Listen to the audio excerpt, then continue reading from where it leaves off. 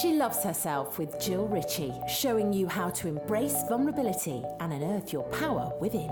Hey guys, welcome back to another episode of She Loves Herself podcast. It's Friday and I am joined by another amazing guest.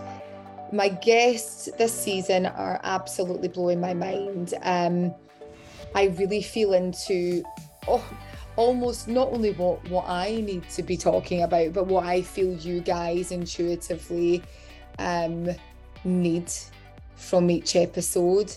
And so this guest I have on today is the incredible Queen of Trauma herself, Irene Lyon. And Irene has been on the show before. Irene's someone whose work I not only study, but my coach, Laura, who I've worked with for 5 years, also studies. So when Laura recommended Irene's work to me, it was a no-brainer that I was going to study her work, which I have been for the past 12 months. She is incredible. Her wisdom, her knowledge, what she knows about trauma.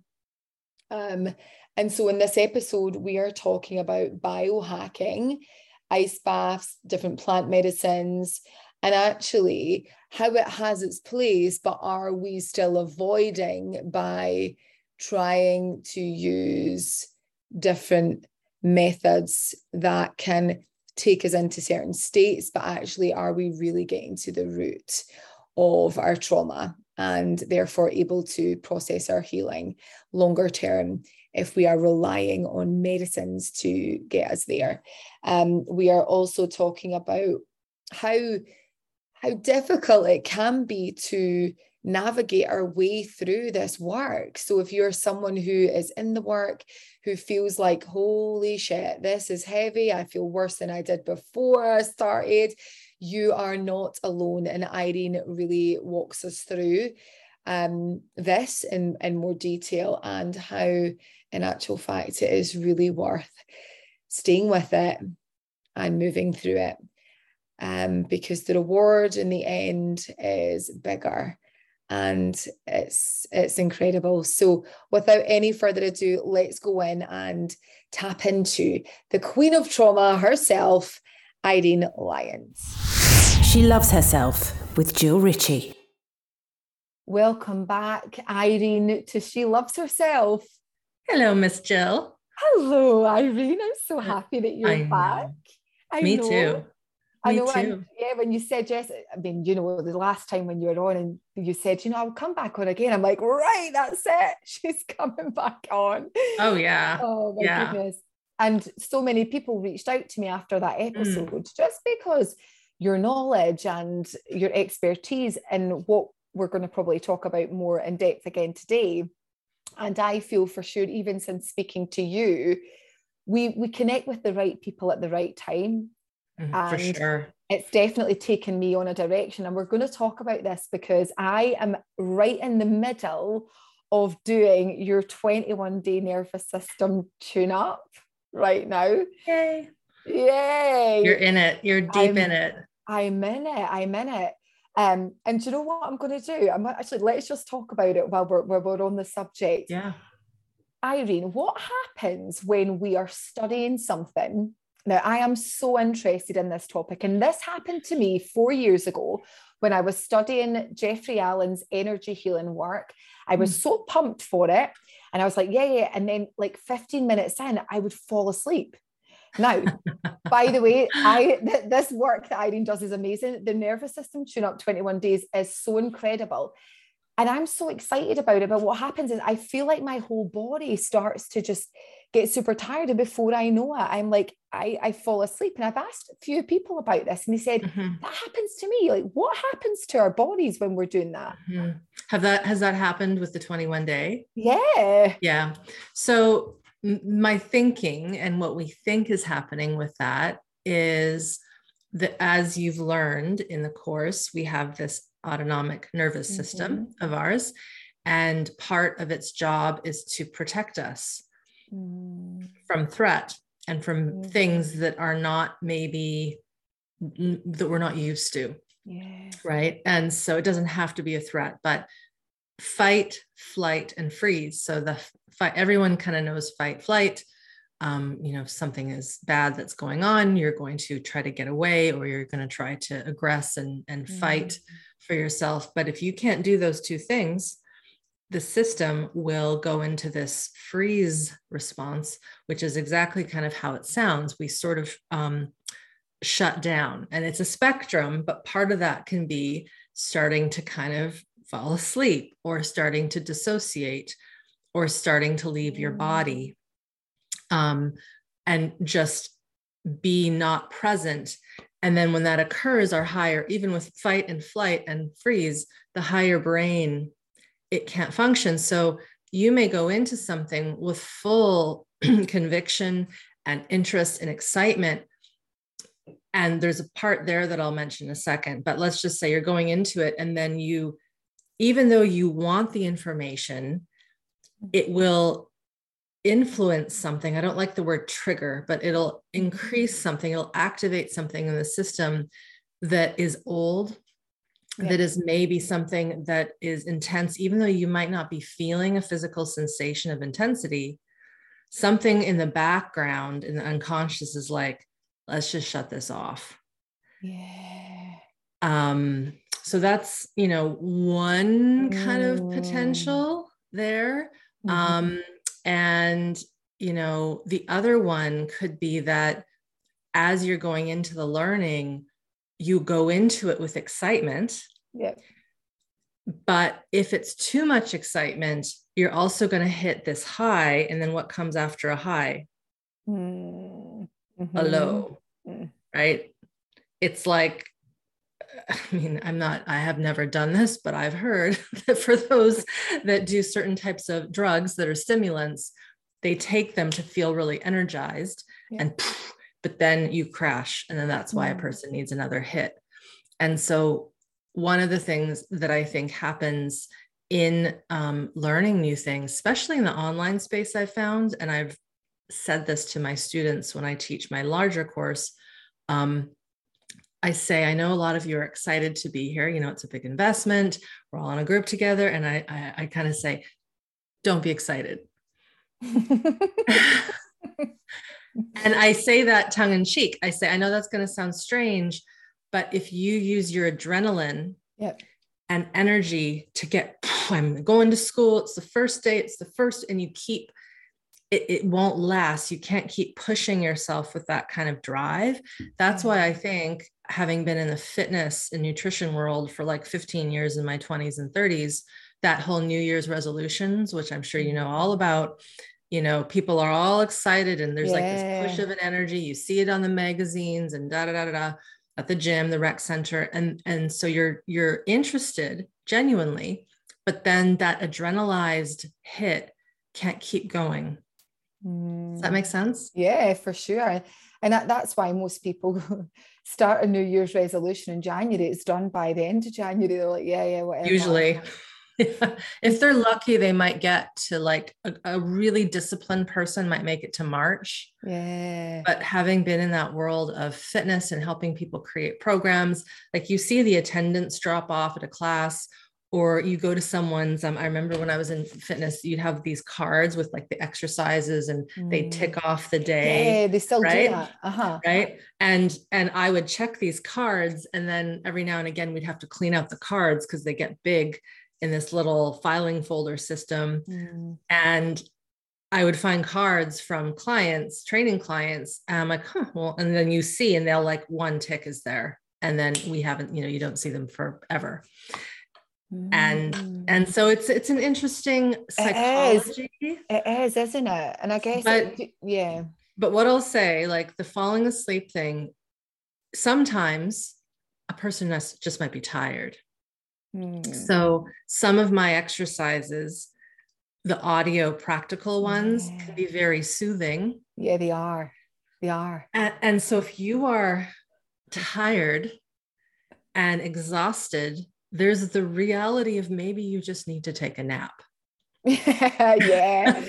Stop reading into it, Jill. You just are tired. Right. It might just be but that. But let's say we're learning one of the educational pieces, which, you know, I'm not necessarily guiding you through your body. I make you check in every now and again, but the theory can also overload the system. And that's where, okay, well, next time try just listening to 5 minutes or 10 minutes and walk away before, if it is a freeze survival response, walk away before it hits, or start to notice the very drop of the drowsiness, and then pull away and feel it and see if there's any emotion or just, it's like, that's enough for today. Yeah, right? For sure. Because we don't want to push ourselves. So, and again, for me, I mean, I know to sort of pull back, but for other people listening, often people will push themselves through an experience, even if that's a level of, you know, leaning into trauma or doing some work, right? And they will push and they will push because they think, oh, you know, I've got to get through this. I've got to work through this trauma. Yeah. And Irene, what would you say to those people? Don't do it. Just don't do it. I mean, there's a time and a place for quick solutions, right? You have a broken bone that's acute, you go to the hospital and you get it fixed immediately, that kind of thing. You know, accident, you get that fixed. But, and I get it, we are starting to realize how much stuff as humans we've stored up in our system for generations.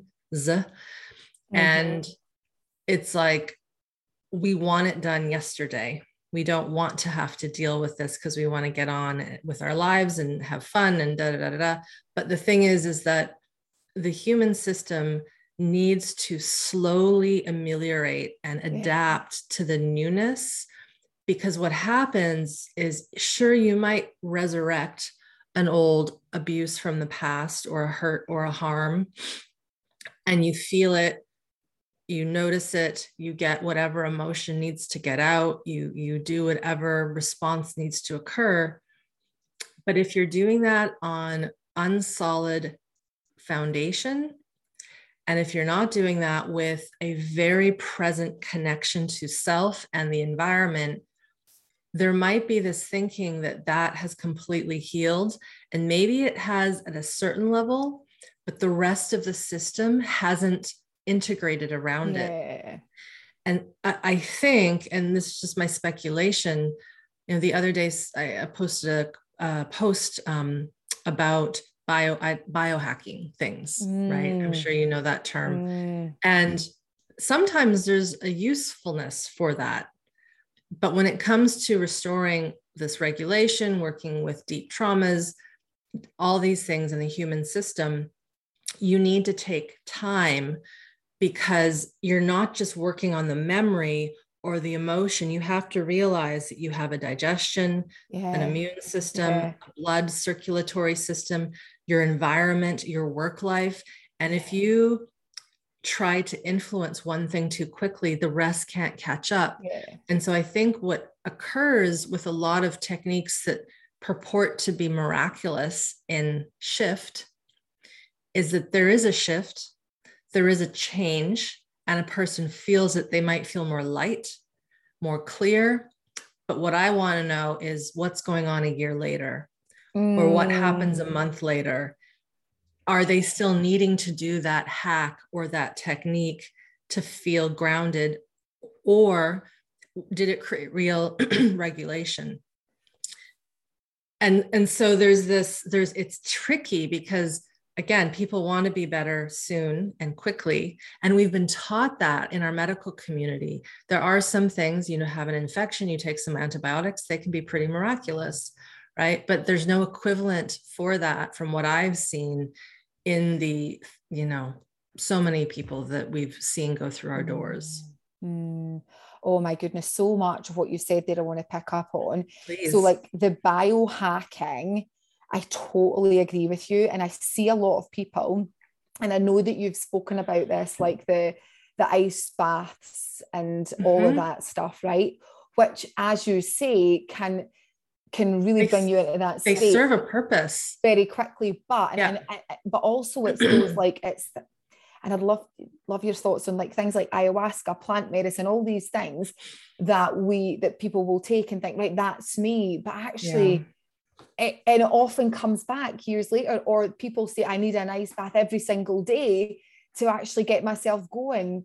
And again, is that really avoiding the deeper work that really, if we want to have this where we don't need to have it's almost like a pill for an ill, but I know it's not like medicine, but I guess it is a medicine in a way, like the ice bath, the plant medicine. It's not like antibiotics and things or drugs that we're having to take every single day, but we are numbing almost because we're not really getting to the root. We're almost still putting that plaster over it. Yeah. So I'll speak to both of those, because the ayahuasca and the ice bath, because again, why are you doing it and what is it for? And so right now, I mean, I am in an interesting situation and I haven't mentioned this, but one of my old injuries has reflared on one of my knees. I've had a history of like 6 knee surgeries and things are a little funky down there.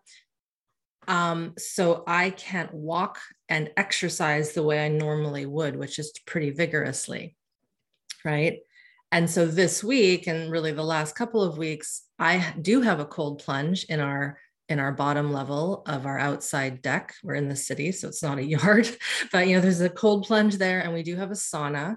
And so most days I've been doing that earlier as a stimulant rather than at night when I relax, because I can't get out and get my blood going with with my movement. And so I do that to feel a little bit of that pump of blood and lymph. I use it for hydrotherapy purposes so that I'm flushing out my system. That is very specified for where I'm at. But here we are talking, it's 9:20 in the morning for me. I didn't do that before I talked to you because A, I didn't feel like getting up early enough to do that. And B, my husband is sleeping downstairs. So, or was sleeping. So I'm not going to wake him up. So I don't need it to be here and sitting here functioning with you.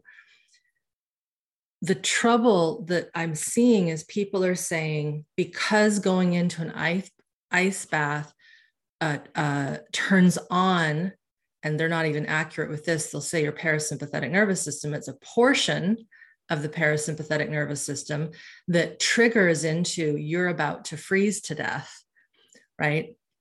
And so the system goes into a survival mode to protect. All the blood goes into the core.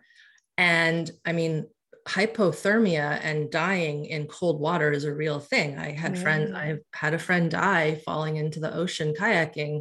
It's risky business. Like if our system is in too cold of water, it will not survive if you don't get out soon enough. Of course, this is not that cold. But the thing is there's this thinking that you can just shock the parasympathetic nervous system, do some deep breathing. And yes, you might feel more alive and exhilarated afterwards, but you're not addressing the root cause of why the system is dysregulated. Yes. I said this the other day in another podcast. I said, well, you're a mom, you've raised a baby. Imagine if when your child was 6 months old or 6 weeks old, it doesn't matter, and they were fussing about something and you're trying to figure it out. Maybe they're hungry, maybe there's gas, maybe they're sick. Would it have worked to say, I think you have a boy, yeah? Yeah. Yeah. Would it have worked to say to him, sweetie, just take a few deep breaths? He wouldn't understand, right? Of course not. That would be so cool if it happened, though. I know. Or let's dunk you in a cold, like that would be abuse, right? But they would be shocked. And so, but what calms them, what regulates them is the better word, is you attuning to them, him, and, oh, this is the sound of hunger, or this is the sound of gas. I can feel the bloating in the belly. Let's just rub the belly a little bit and or maybe they're tired or whatever. It's listening to the infant and giving them what they need that then gives them, and then the little baby, they have those cute, they sigh and, you know, and then they calm down and then they're happy again. So that is the crux right there. For many people, they're doing these biohacks because they didn't get good, solid regulation growing up. And so what we have to teach as adults is the equivalent, and it's not about going and finding a new mother and having her cuddle you or anything like that. And I mean, that's something that some people try to do. And that doesn't work in the same way because you're an adult and there's boundary stuff and all that, right? You can't recreate the parent-infant relationship when you're 50 or 40, but you can, as a human that's an adult and deciding, I want to heal this, you can start to learn how to listen to the inside and learn about your insides. And then, of course, the way I've created the practices, they're very subtle and they're bringing you back into that connection of self and environment and listening to that interoception. So, you know, the ice bath, cold plunge thing is an interesting one because it's not all or nothing. It depends on what it's for. What it's for. Like a classic one, most people know, you know, you sprain an ankle, it gets all swollen, a very common physical therapy technique, ice, hot, and it's to get the circulation going, or it might just be ice if it's really inflamed. And then when it's healing and it's less inflamed, you do hot, cold, and that's to flush the capillaries, to get the nutrients and to get the flow, and it feels good. So that is a great biohack. But let's just say the ankle is broken. That's not going to fix it. You need to then cast it or get surgery. And so the regulation piece, restoring regulation to the system, is a little trickier. I'll pause there because the ayahuasca one is a whole other story. You know, and I get it. I feel like people are looking for quick fixes, and I understand. I get it, right? Because we don't want to go in and sometimes take a peek at what's there, and sometimes we don't understand that we have the capacity to do it. We're so outward focused on the fixes out with us, but when we understand the power that we have within and what we can tune into within ourselves, it's phenomenal. Like this work has blown my mind. And I feel like definitely, you know, almost 5 years ago, I started this work and I was quite late on, like I was like 37 and I didn't know any of this. And it was just, it blew my mind, but my capacity then could not have probably been in the space that it was to handle what I handle now. And that's why I think it is so important that we start like little soft, subtle things that aren't going to overload us and put us into complete terror and fear, therefore never want to go back and do it again. So it's really important that, number one, that you know, if you're doing it, you work with someone, and I was sharing this with Irene before, you make sure you work with someone that's really like experienced and that there's safety and connection around. Because I think I see this a lot, Irene, and you'll probably see it. You've been doing this a long time. You'll see someone that's done like a little sort of a wee course or something, then suddenly they're saying they're an expert in it. Come and work with me. I'll take you through trauma and I'll heal all your trauma for you. And it's like, oh my gosh, there is so much of that out there. Do you see that too? It's a massive problem right now. And it would be like saying, oh, I've had a surgery. Now I know how to do surgery. Now I'm a doctor. And I survived it, right? I had a surgery. I understand what they did. I Googled it to see what the procedure was. And now I'm going to go do that on other people. Yes. And I know that's an extreme example because of course you're not going to do that. And what people must realize is that, and this might fall into the ayahuasca piece beautifully, is that I am still finding stuff in my system that I didn't know was there, not the way I was maybe 10 years ago, but I have a lot of capacity. I am very well trained. I have a great relationship. I like what I do. I'm healthy pretty much. And yet there's still stuff coming up. Yeah. And it's not a bad thing. But what that shows me is, man, and I was not in an abusive household. It's like my parents are still together. Like they loved their job. There was none of that. And it just shows, wow, we as human beings have the capacity to store so much. And if you've never considered that and understand what can happen when you start to move these things out, again, the ignorance of, I'm just going to jump in and do this. Like, let's process that rape. Let's process that natural disaster you lived through. Let's process whatever. And if the person has no basic skills to stay tethered, it's like, imagine throwing someone into an ocean with huge waves and they've never even waded in a pool before. Mm-hmm. That's a disaster waiting to happen. You just can't do it. And so if we think about the plant medicines, because again, I am not opposed to those. I know many people in my circles, personal and professional, who have dabbled and tried and have had massive awakenings, results, epiphanies, but they've also done a shit ton of groundwork. And they know how to choose. I mean, I'm getting shivers thinking about it right now. They've chosen their person, the group, very carefully. Yeah. They've done their research. But what's happening is that people are, again, it's being popularized. Mm-hmm. And they're going in, they want that shamanic, experience. It's becoming an Instagram thing that they can do. I'm so glad you said it. I'm like, it's a lot of the time it's for the pictures, right? Because it looks beautiful. If you're in a Peruvian jungle or Costa Rica, or you're just in a beautiful retreat center with candles and feathers, and nothing wrong with that stuff. But it's a fun picture to post. Yeah. And but no one's, taking a picture of themselves doing basic orienting, from, because it's pretty boring.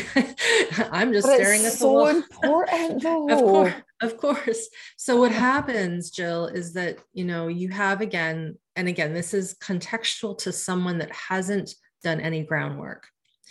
They go in, they have this experience, and maybe it just, they go to the moon and back. They see all their dark side. They see beauty, but what can happen, and I know this because these are the stories you don't hear.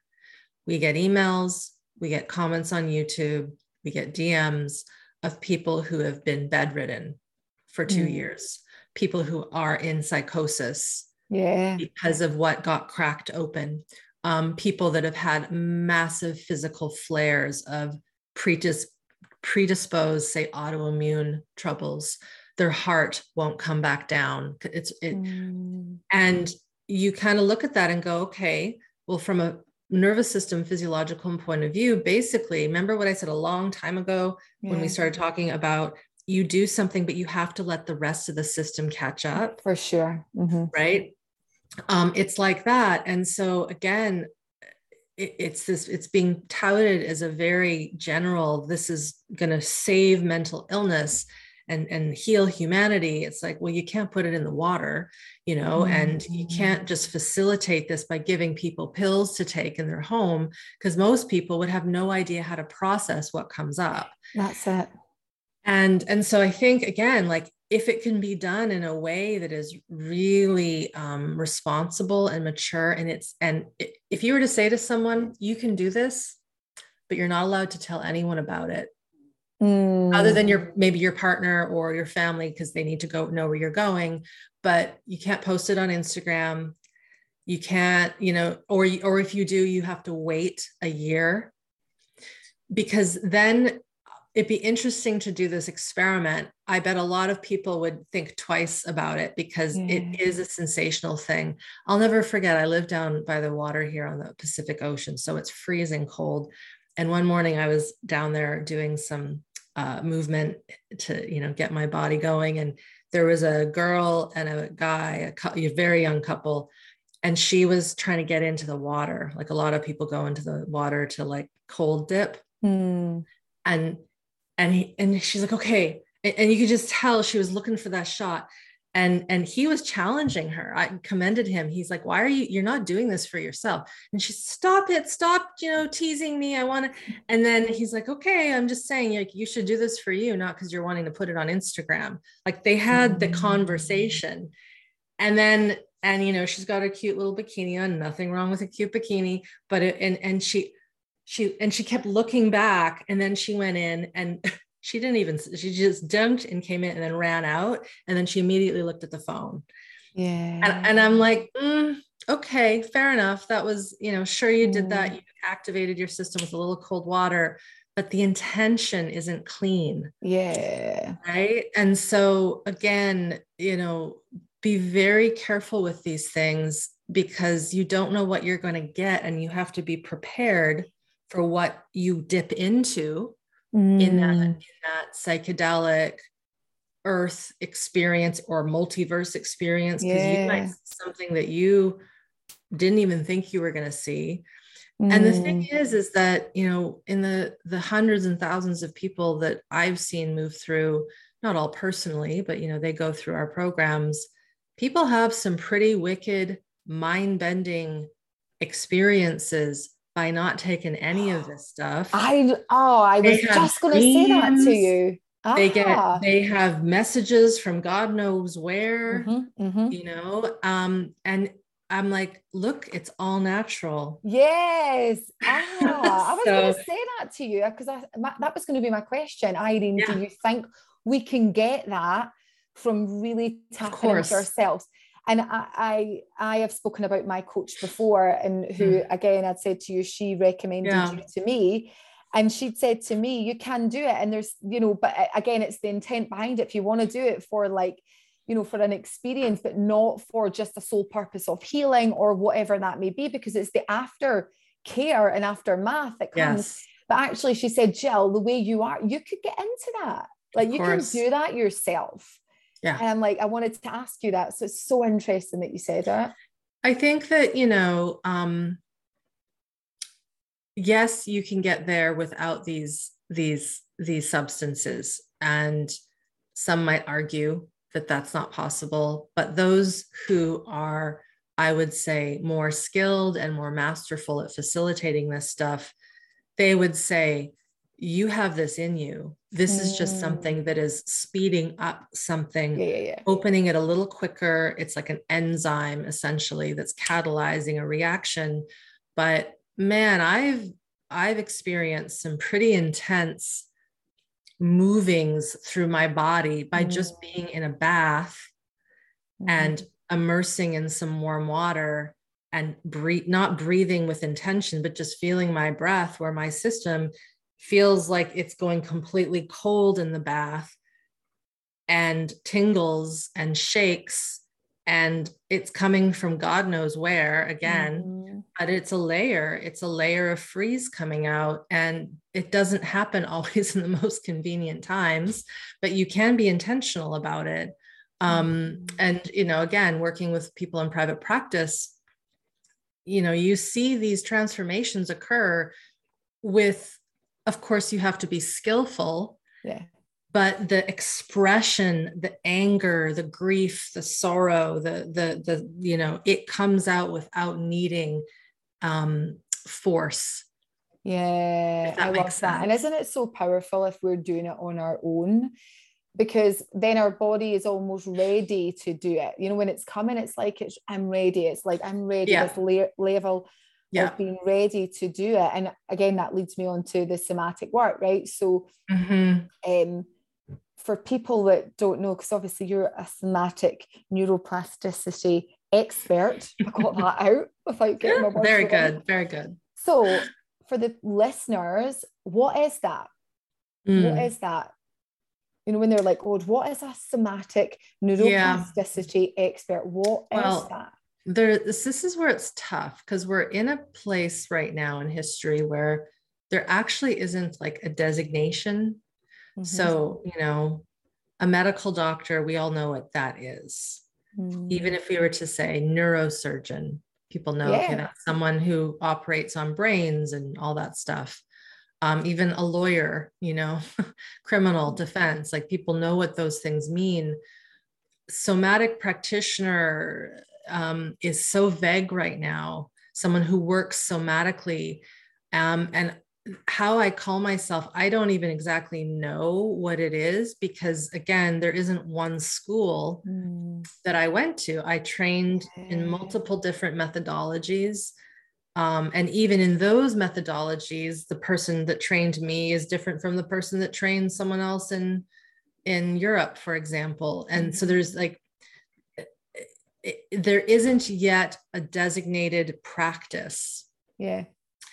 And for what I do, it is a blend of, and I'll name them, somatic experiencing, which is the work of Peter Levine, the Feldenkrais methodologies, which is Dr. Moshe Feldenkrais. Levine is still alive at this point. Feldenkrais is not. And then Kathy Kane, whom is also still alive. She was a student of Peter's.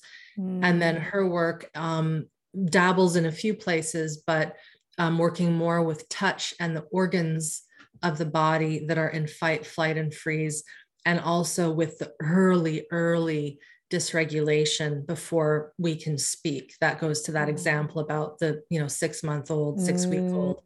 So those things are all blended into what I do. And then of course I have a background in biomedical science, exercise science, all that stuff.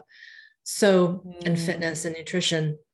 So when I'm working with someone, when I worked with people one-on-one, because I've had people say, can you tell me what a session looks like?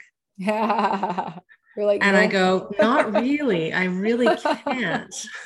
Yeah. Because it's like, but what's happening is I'm asking, what is it that you want to work on? Is there a specific thing, a specific trauma? Is it just general dysregulation? Is there an ailment with your system, pain?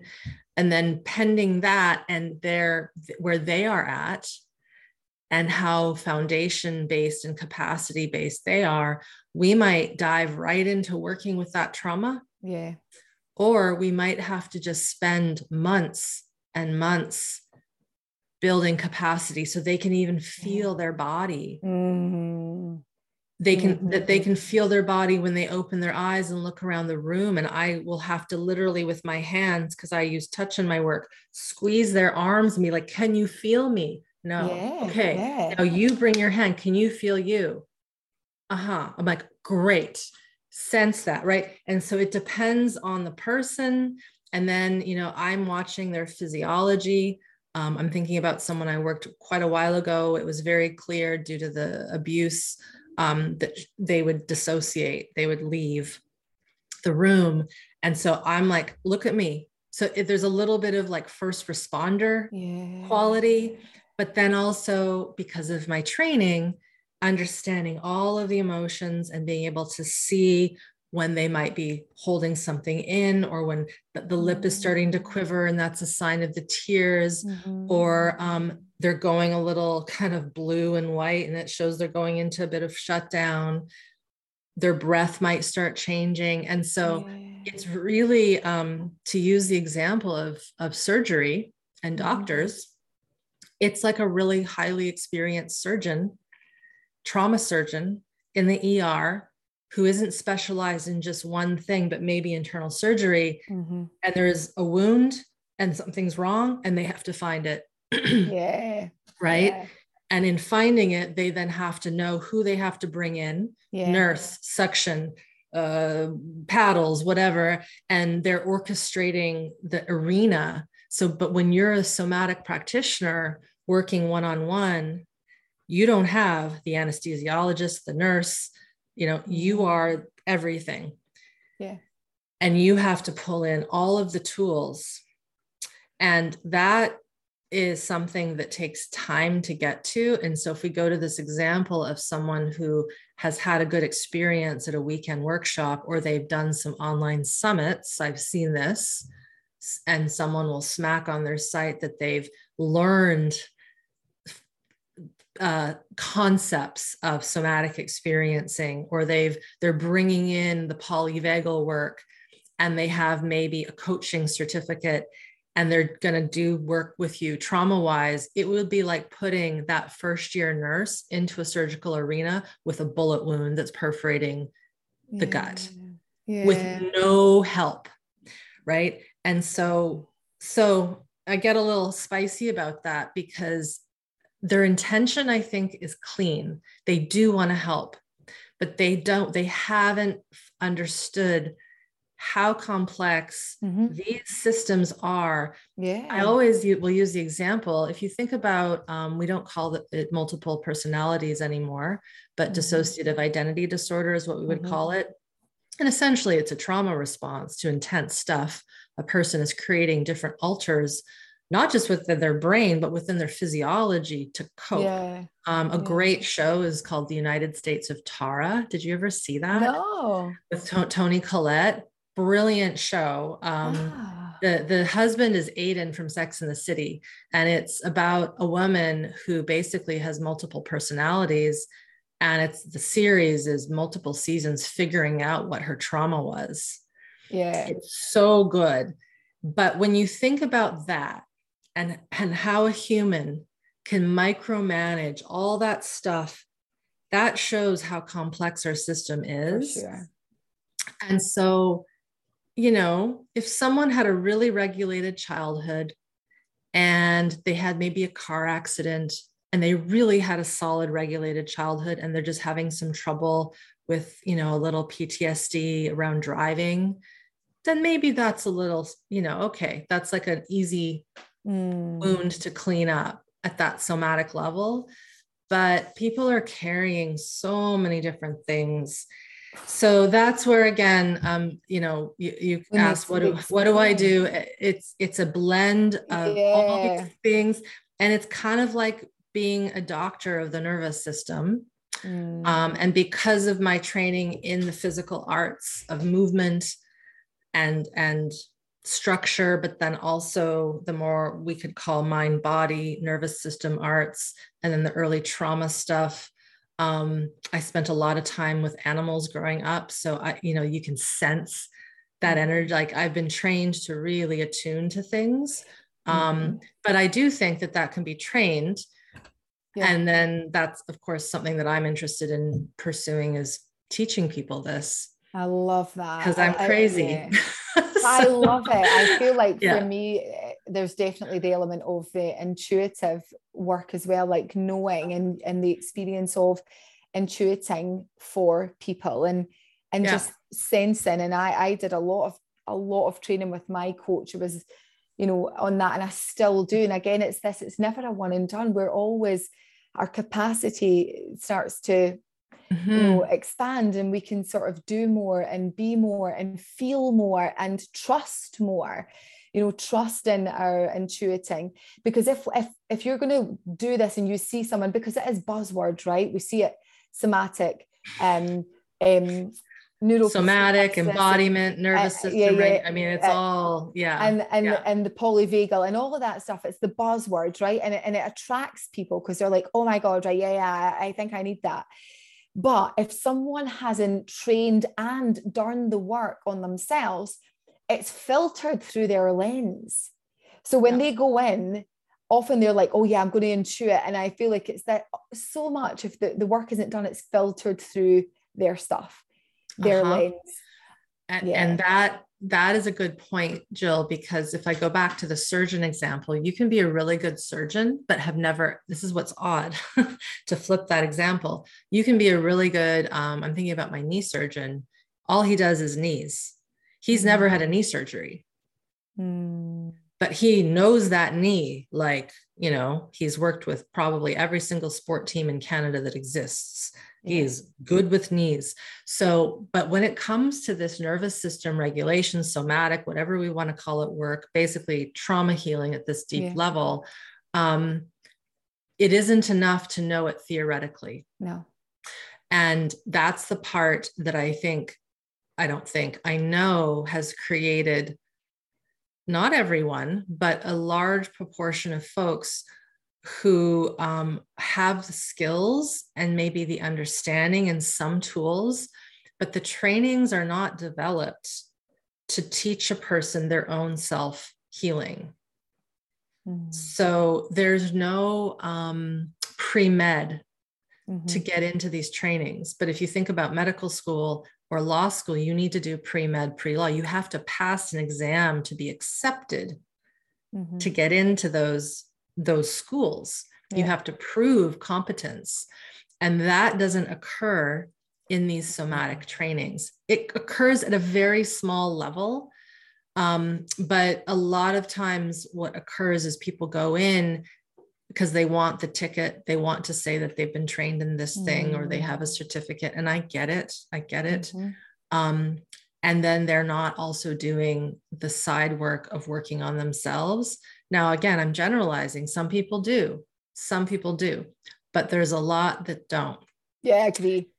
And, I, not to scare those who are doing this work without credential, but be very careful, and know that you can learn and you can become a beginner student, and that there's a reason why doctors go to school for probably up to 7 years, at least 5 years, if not more. You can't just become a doctor. You need to go through these steps. Even a physical therapist has to do many years of school, a massage therapist. So it takes time. But if you're really wanting to do this and this is your career path, then why not take 3 to 4 years to study and get a job doing something else? Or if you're that yoga instructor that wants to do trauma work, keep teaching yoga with a trauma-informed lens, but don't start trying to work on someone's trauma on the floor. Just leave that and work on building up the skills. I hope that's making sense. Oh, it makes perfect sense. I talk about this a lot. I think it's so important to find, practitioners and people that are really informed. And for me, a big thing for me with anyone I work with is if they've done the work. I think it's massive. I think, as you say, we can study, we can learn. But if we're not embodying this work, I'm like, it's a thing. And at all levels too. That's the other piece, is, and again, I'm generalizing and I'm sure there's exceptions, but if a practitioner is doing this work in the way that, say, I am and my colleagues, and they're in a toxic relationship, for example, because I've seen that, it's hard to be that master because you're always having to clean up stuff at your home. And there's a stress that you bring into the office or into the group. And so this sounds kind of like a purist way of looking at it, but if you really want to do this work at the deeper levels, you gotta walk the talk, as we would say. Oh, yes, absolutely. Right. Yeah. And it's not easy, but it's not. But you can't unsee it. I think when you're in it, when you really do the work, like I know when there's something comes up, I'm like, oh, I can't unsee it. I've got to deal with it. And I feel like I've shared this before, and it with permission from my partner that I've been with for 13 years. And we worked through some stuff. And this was stuff that I never realized was an issue. I thought everyone was the same until I started doing this work. And then I was like, God, what is this that's coming up for me? Again, taking full responsibility for my part in it. And it's something that I share now, because I know for sure there are so many people that go through this, but hold so much shame around it and don't understand why they feel this way in their relationship. And that is receiving love in the relationship and actually not, they don't understand, well, why do I just want to exit this relationship? Why do I go from a relationship to another one? And after a few years, I get the whole, oh, I need to exit here now. I need to go. And actually, unless we do this work, we will carry that with us in every single relationship that we go into. And I did a post just the other day, and I know that you commented on it, Irene, about people will say, oh, I think it's because, and again, they'll read this term, I'm not worthy of love.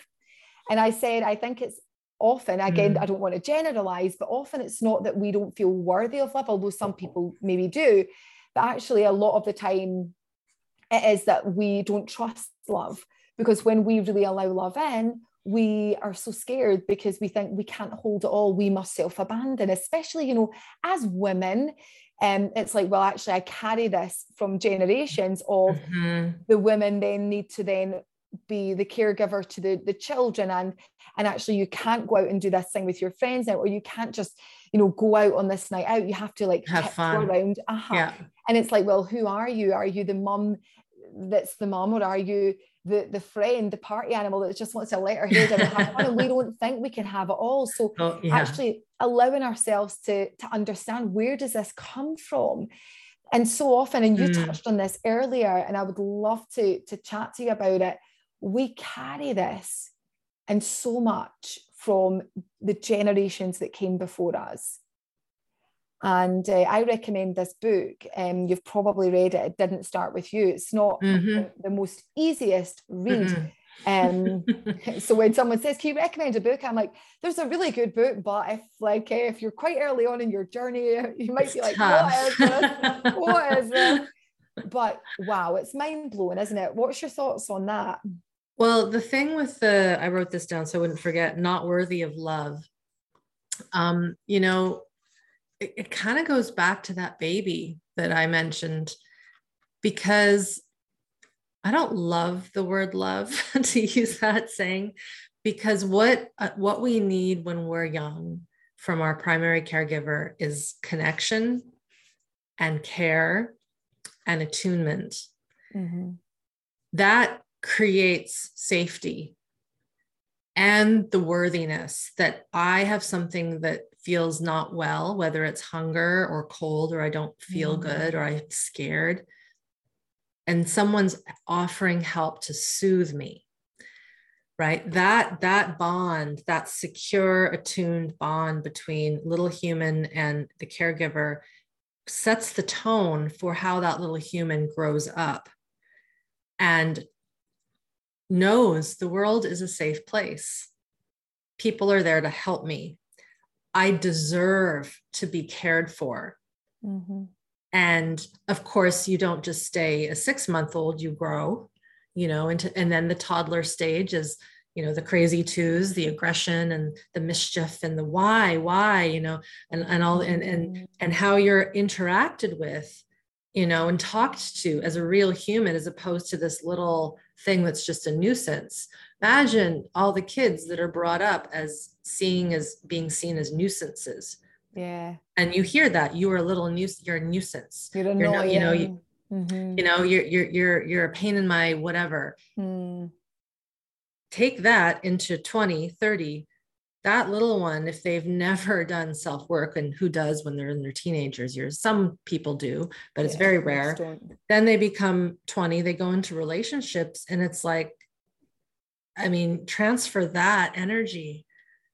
I'm not worthy, or I'm a little whatever, you know, I don't deserve anything. And so and of course our hormones, our pheromones are attracted to people, because that's how it works. You fall in love, and then you're like, I don't deserve this. I don't deserve goodness. I don't deserve to be nurtured, to be touched well, because the touch was all harsh, or it was abusive, right? Or it was cold. And so these relationships that we have as adults reflect, you know, we have to look back and be like, what piece didn't get connected with? And you might not know because you don't remember that early time, but you kind of get these clues if, as you said, Jill, you keep getting into the same situation, you keep fleeing, right? And so I guess the question, you know, there's a few things. Do you like the person you're with? You know, is it not toxic? You know, if they're being abusive, then that's a different story. But let's just say you have a loving person and they really like you and they want to be with you, and you're doing something that just doesn't match to that. Chances are that's a very old pattern that was learned when you were young and wired in just because you had to survive. Right. So there's lots of ways of looking at it, but really that early nurture and care, if that wasn't good, Yeah. it will bleed out into adulthood. And then, but then people often think, well, that's just what it's like to be an adult. Yeah. The lies we tell ourselves. Yeah, like it's just struggle. It's the Ah, victim. It's so I don't know if that makes sense. yeah, it But makes complete sense. And I feel like I remember I remember being on a course, and I don't know if you've ever heard of PSI no. seminars. They're amazing, actually. And I went to one, and I actually signed up to go to their women's leadership one over in the States next year. And I'm funny. I'm a funny one, Irene. When I go to things, I'm always a bit like, I'm not sure. I'm not sure. Like I feel like I really read people, right? I get like my intuition's quite on point. Yeah. Yeah. And so I'm like, but I was so delighted because this was so great. And they were Nice. real amazing people. And I remember I stood up and I felt the nerves going. I thought, oh, here we go. There's something in here. And they got me to close my eyes and they said something, I'm paraphrasing, but it was like, love is, and I said painful. The word painful came. And I'm like, whoa. So where'd that come from? Where'd that come from? Like, where did that come from? And then I felt my emotion coming. And whereas before I would have suppressed that, I'd be like, oh, don't cry in front of all these people. But I was just like, no, I'm just going to let this come because it's just, I'm not going to attach a story to it. I'm just going to let that energy move through me. But I got curious after it and I thought, love is painful. Is it any wonder that I struggled in really allowing and receiving love from a partner? Because I actually, and it took me back to childhood of, my mum brought us up on our own. There was no sort of male figure there. And the language that was used is like, don't trust men. Yeah, of course. Yeah? So it's like, oh gosh, right. So where's my evidence of men being good? Totally. And so actually that was really kind of like wired in there deep. And I'm like, because if you'd asked me, I mean, I've got lots of guy friends. You're not afraid of men in general. No, but that was deep. And I thought, and actually, even just the simplest thing, right? And she'll probably kill me for saying this, but my sister and I used to, like, when we were siblings, there was only 2 years between us, but we used to fight. And she was more of an angrier child than me. She's going to kill me. She's like, why are you telling people that? But the memory of, and I knew how much she loved me, that unconditional love. But when someone hurts you, again, it goes back to the way love hurts, right? Love is painful. And so I think there was like elements of don't come too close to me because love is painful. So I want to just escape that and protect myself. And I have had to, honestly, Irene, I've been doing this work and nowhere near as long as you, but really properly doing it for like 5 years. And only in the last 18 months has this stuff really, has my capacity to really take this on, being able to be there. I had to really work on lots of other stuff to allow me to go into that space where, holy smoke, I now see what's happened here. And I also feel like when I've gone in, and there's stuff generational from the women that came before me, and I feel like that again has been, I've taken that on. And you talked about the baby, and I think the utero, you've said, baby in the womb, we are attached to our mother by the umbilical cord, right? Oh, so that if the mum's stressed, we're going to take that on, right? All of it, all of her stress, her energy, her fear, her happiness, her sadness, what she eats, what she's exposed to. Yeah. It's all coming through that cord. And then of course the little one in there is sensing the danger and trying to get away. And they can't. They're in our somatic experiencing world, we would call this inescapable attack. They're confined to a space and they can't get away. I think that's one reason why, let's just say, many women experience miscarriage. Of course, there's lots of reasons, right? But stress is a huge one. Yeah. you know, the growing fetus baby can't handle, it doesn't want that intense tension. Or preemie, and my husband was born premature, and he knows that he came out early because he's like, get me out of this toxic environment. Wow. You know, and he's worked with that, not from a memory, but a somatic point of view. Yeah. And yeah, when we do touch work with folks at that deeper in utero developmental level, like, you know, the belly button, the umbilical cord, you might work with that, but you might not work with that physically. It's just, can you sense it? Can you just bring your hand near there? And there can be a lot of intensity and a reaction in that area. So yeah, it's the in utero, and then of course the generations. Yeah. I mean, I don't know your Scottish history, but I know that there was a lot of war and division and all the stuff, and, you know, famine and what have you, and hard work, and it carries. And so it's this, I don't deserve, like you said, I can't go out and have fun because all the women before me, they never had fun. So why should I have fun? And right? Someone's going to stop me. So we want to just escape that, right? Or we stay because we think it's shameful not to, but we disconnect and dissociate. And actually, when you talked earlier about not feeling certain feelings in your body, I remember first doing body work, and they were like, go into your body. I'm like, I don't feel anything. Yeah, like exactly. I was so disconnected. And this is the thing, like, and it can take years. It really can. Like, for anyone that's like listening to this thinking, oh my God, we've all got shit we need to clear up. Do you know what? We do, right? You don't have to do it, but if you have a desire to go in there and do it, just know that it's a journey. It's never a like, oh, I'm just going to do this crash course for a month.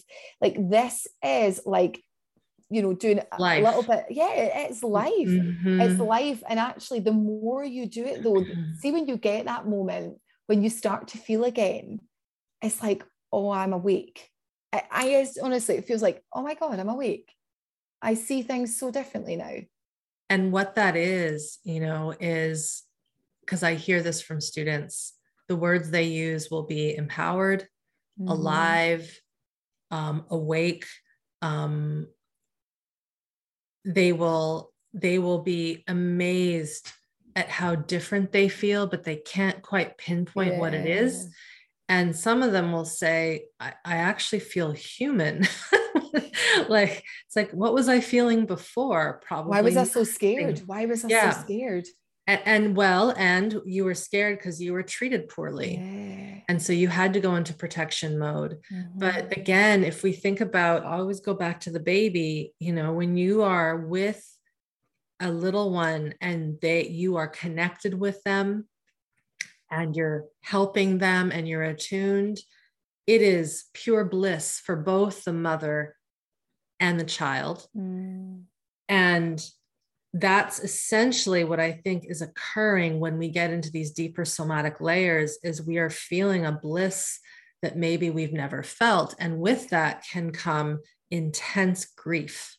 And so this is the other thing, is people think, oh, this must not be working because I'm a mess. I feel depressed. I feel I'm angry. I hate the world. Like, and it's like, well, it's the grief of the shit, the stuff that you know, what that happened to you, you know, and that wasn't right. You will never get that opportunity back to be mothered by a secure, regulated human being.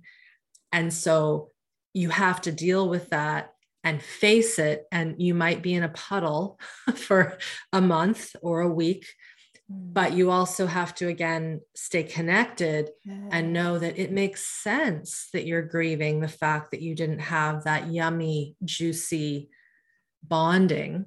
And then that's why you haven't been able to bond with your partner, or you've lost people because of this, or you've screwed up your kids because you had no clue. And so, you know, again, it takes bravery for sure. To do it. But the thing is, if we make it real kind of contextual, so, well, why bother? You know, I've had that question.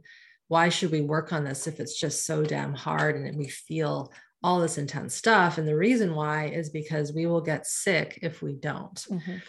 And the research is very clear and clean in that when we don't work with these early things, the chances of us getting ailments of all the kinds that most humans perish from and are sick from will happen, whether it is mental illness, whether it is cardiovascular troubles, cancer, autoimmune, neurodegenerative, of course, diet, and all of that is very important as well.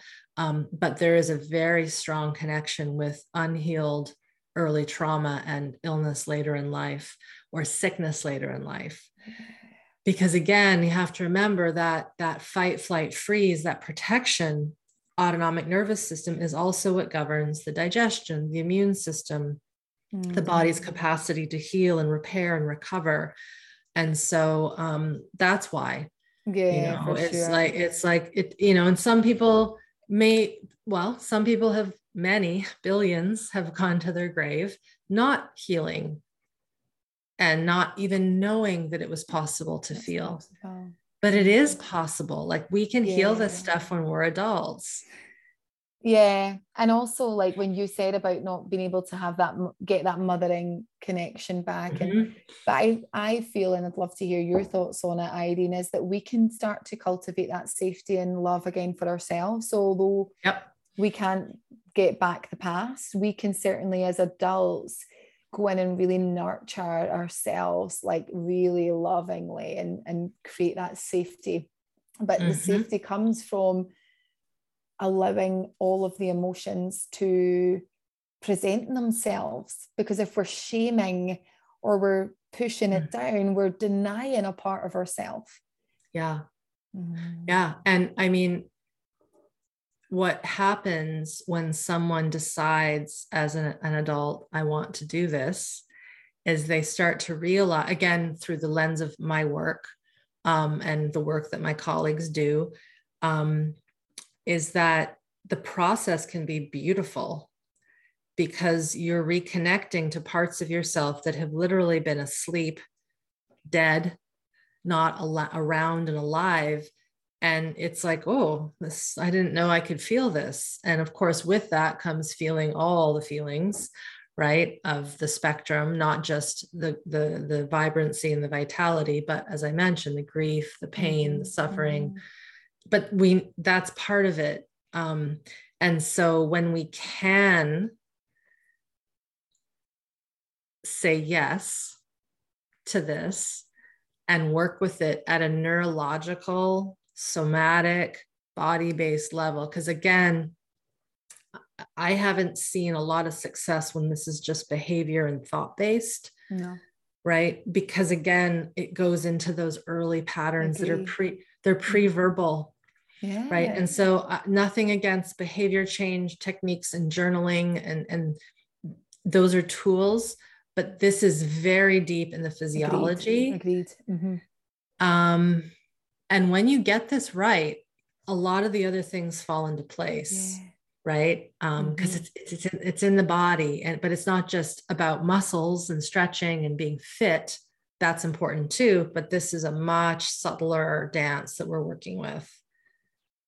So, and as humans, I should say, we can change this. It's very hard to shift this in another mammal that was abused, right? Like we're using also the power of our higher brain to show up and to say yes, and to be diligent and committed. And so that's where we as human beings are kind of interesting, because we can survive and endure intense atrocity and heal with, of course, the right tools and resources and support and commitment. And there are like lots of different tools for me personally, and this is just me, and I'm open to everything. So I'm always open to new things and hearing new things, but I can't see past anything like with the body work, because the somatic work, the journaling, the tools, all of these things are great, but they don't allow us to, they're not a tool that allows us to move and to, and I sometimes now I can, and because I've been practicing it for so long, I can be sitting and just get a feeling, and I just basically move it through my body, or I'll actually scream if no one's in. If they're in, I'll do the energy movement of